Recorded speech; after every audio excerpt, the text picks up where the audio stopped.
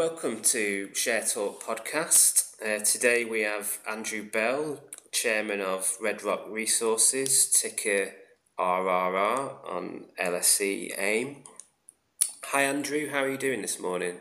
Hi John, very well, thank you. Very good. We just noted your RNS this morning about the Jupiter mines, but before we get into that, I just wanted to ask if you could maybe do a short introduction about Red Rock Resources and the current projects that you're working on.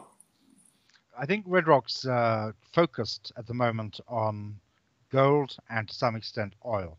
These are our favorite commodities.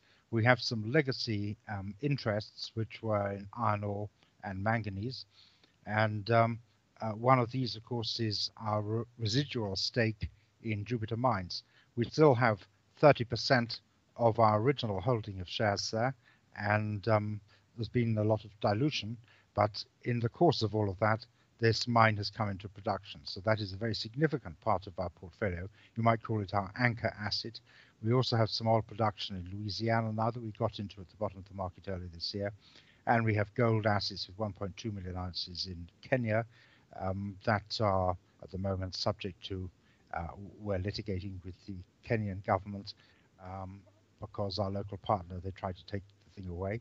I think that is going reasonably well. And we have some other interests.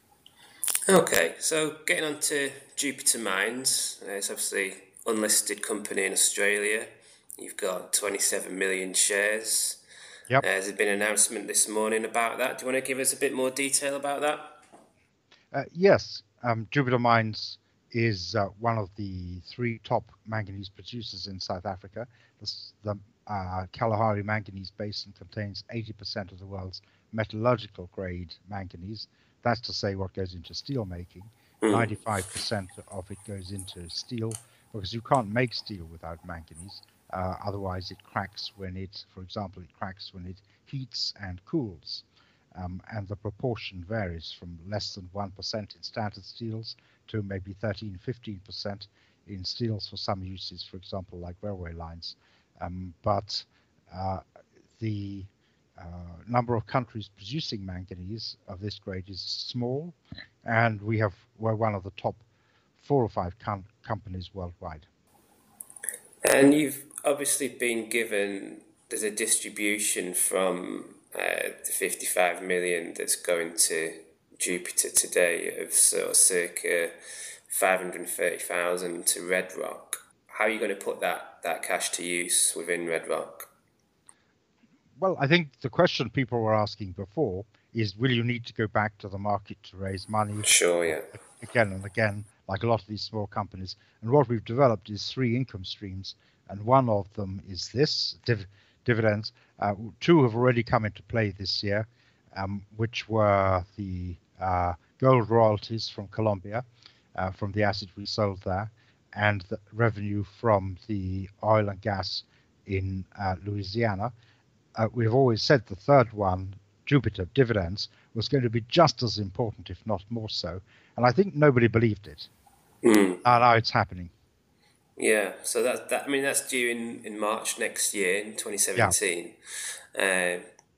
And we're obviously, it's got a 60-year mine life from the Shippy, mining. So what are you expecting in the future from that in terms of further distributions? Well, I think what's been indicated is there could be another distribution next year, because we know 2 or 3 months in advance how much money we're getting in, because that's how long the pipeline is. So by December, we will know what's happening up to Cheapy's year end in February. By February, March, when we're making that payment, we should know pretty much what the first quarter is going to be. If prices stay up around here, then Cheapy will be accumulating cash at a very great rate.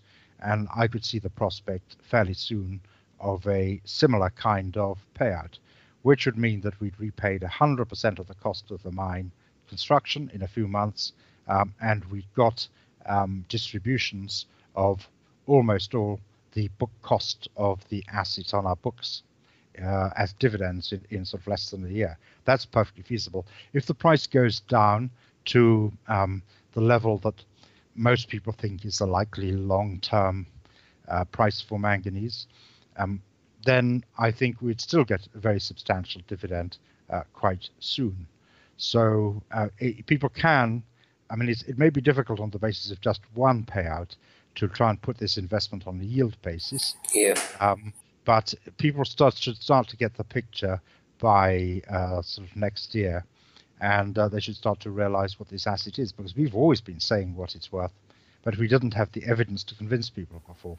Yeah, and there's a mention in the RNS about Jupiter pursuing strategic options for its investment. I mean, can you expand any further on that?